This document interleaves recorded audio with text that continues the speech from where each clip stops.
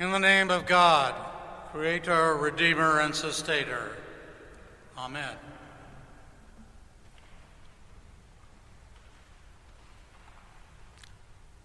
Years ago, we took our daughter and two granddaughters to visit their maternal grandmother,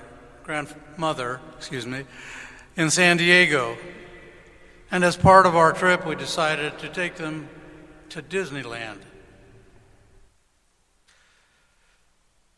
So we got into the car, everybody was buckled in safely, and off we went. About an hour or so into the trip, the eldest granddaughter asks, "Are we there yet?" "No, not yet." And we continued driving up Interstate 5 towards Anaheim. A few moments later, the question came again. "Are we there yet?" "No, Patricia, we are not there yet." And so as we continued up the road, this question came up several times. Again, Patricia asked, "Are we there yet?" And finally, having heard this enough, Amber, the younger granddaughter, looks over at her and says, "When the car stops, we are there. Here endeth the lesson." So you as a child or as a parent have probably heard something similar to that. Is it Christmas yet? How many days until Christmas? As a child, Christmas seemed to take an eternity to get here. It is a highly anticipated and perhaps the most anticipated day of the year for many. How was your Christmas? It is a question to which I have responded many times this year and in the past as well. I feel that most people are assuming now that Christmas is over. This also assumes we've already celebrated Jesus' birthday and perhaps at some point have said, "Happy birthday, dear Jesus," again indicating that Jesus' birthday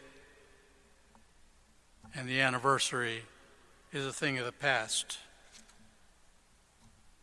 Many folks start taking their trees down the day after Christmas. They pack up all the ornaments, all the lights, and now they are ready for the next year. I had a neighbor who did this routinely, and sometimes even started on the day of Christmas in the evening, pulling down his lights, taking down ornaments, and packing them away. It seems to me that many of us are event-driven, including myself. We often don't take time to savor Christmas or whatever the event might be. So take a look at your calendar. We often have our phones out and we look at that Google Calendar or whatever you use. And the calendar is filled with events. Perhaps at times we even look at the calendar and say, "This is great. I have nothing to do today. I have nothing to experience. Christmas is over. Next event." In the beginning was the Word was with God, and the Word was God. Today, St. John provides us a different meaning, a different understanding of Christmas. John gives us a story of recreation, and how God provides for us all. For all of us who were made in the image of God. For John, in becoming flesh in Jesus, Jesus committed God's self not only to revealing what God's grace looks like, but that God wants to know it and feel it as well. And the Word became flesh and lived among us. Perhaps God wanted us as humans to see God's face and to hear God's voice. God incarnate.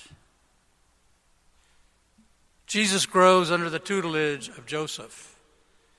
Jesus, the Son of God, the Word, wanted to experience humanity. And through carpentry, experienced the feel of the labor of humanity, the work of humanity, and the sweat of humanity. Indwelling among us, God among us, is a deeply intimate, personal claim and assumes God's commitment to and continuity with God's people.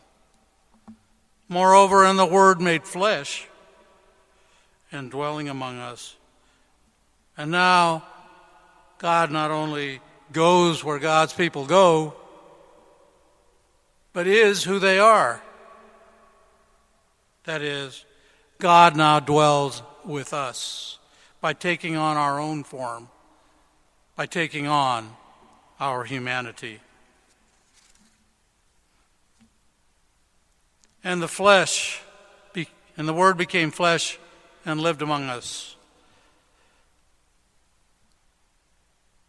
And the Word became flesh and took up residence among us. And the Word became flesh, pitched a tent, and moved into the neighborhood. Those are some translations from some Bibles. A little different intonation. Now God is where God's people are. God is where God's people go.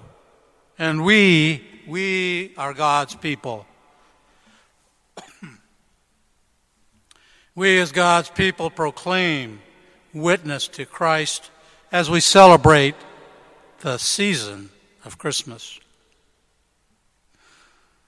So today, the day after the celebration of Jesus' birth, we can take comfort in God sharing this beautiful gift with us. And it is amazing to me, it is beautiful to me, and my heart yearns for more time to celebrate this time of giving, this time of special relationship.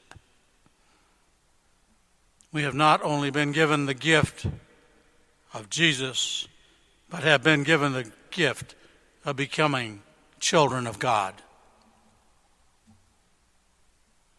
Everywhere we go, we can look into the faces of our family, our friends, and yes, even strangers, and see the image of God. And perhaps it reminds us that we too have been created by God. We have been created in the image of God.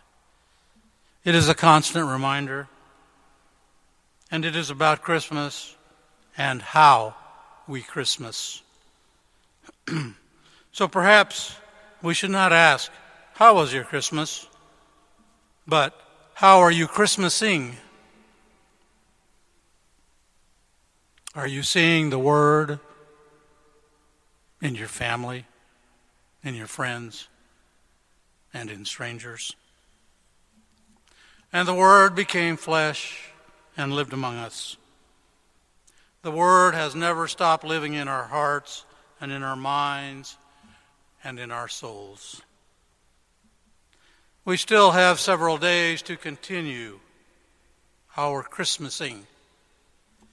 We still have time in whatever we do, wherever we travel, and wherever we are, to look for the image of God in others this day and this season, and to celebrate the amazingness of Christmas each day of your life. Good Christian friends, rejoice. Rejoice with heart and soul and voice. Happy Christmasing. Amen.